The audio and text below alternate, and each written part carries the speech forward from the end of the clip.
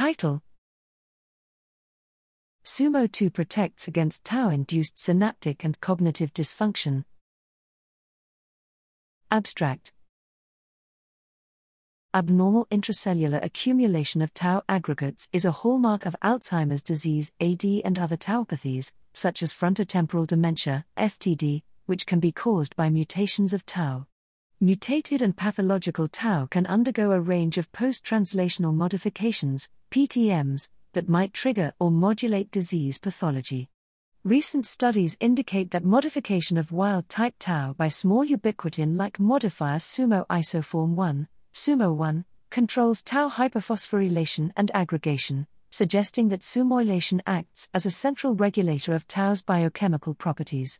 Besides SUMO1, tau is modified by SUMO2/3, however the consequences of this modification have not been investigated.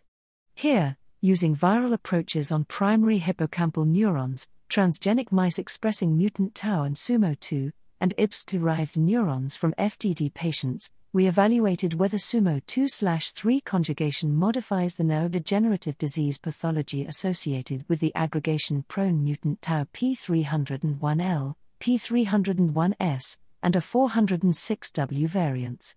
We found that mutant forms of tau are targets of SUMO2/3, and SUMO2/3 conjugation is neuroprotective.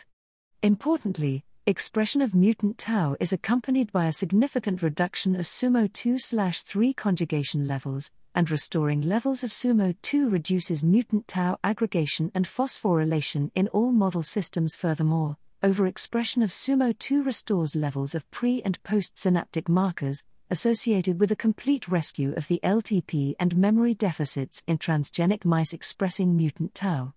These findings bring to light the potential therapeutic implication of manipulating SUMO conjugation to detoxify tau through PTM-based approaches.